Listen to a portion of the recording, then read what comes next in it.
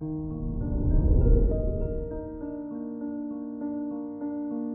morning, Gemini. Today is Sunday, March 20th, 2022. The moon in Libra makes you even more social than usual. It's a wonderful day to share ideas with your friends, talk, and entertain. Have a get-together at your house and plan group games like charades. This is Gemini Daily, an Optimal Living Daily podcast. Let's begin your day. Contemplate your finances. You want to travel with Venus in your 9th house, and you should.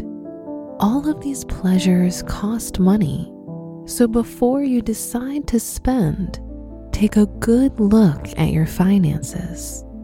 It could also be a great day to invest in online education. Consider your lifestyle. You're always in a rush. Your busy schedule makes you reach for fast food to save time. Be careful, as in the long run, this kind of eating pattern can come with health problems. Reflect on your relationships. You want to enjoy your freedom and have fun. So if you're single, you need to look for an easygoing and social partner. If you're in a relationship, don't ignore any red flags coming from your partner.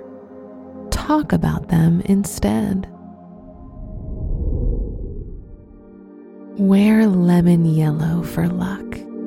Your special stone is diamond, which works on all your chakras and brings luck. Your lucky numbers are 5, 28, 47, and 52.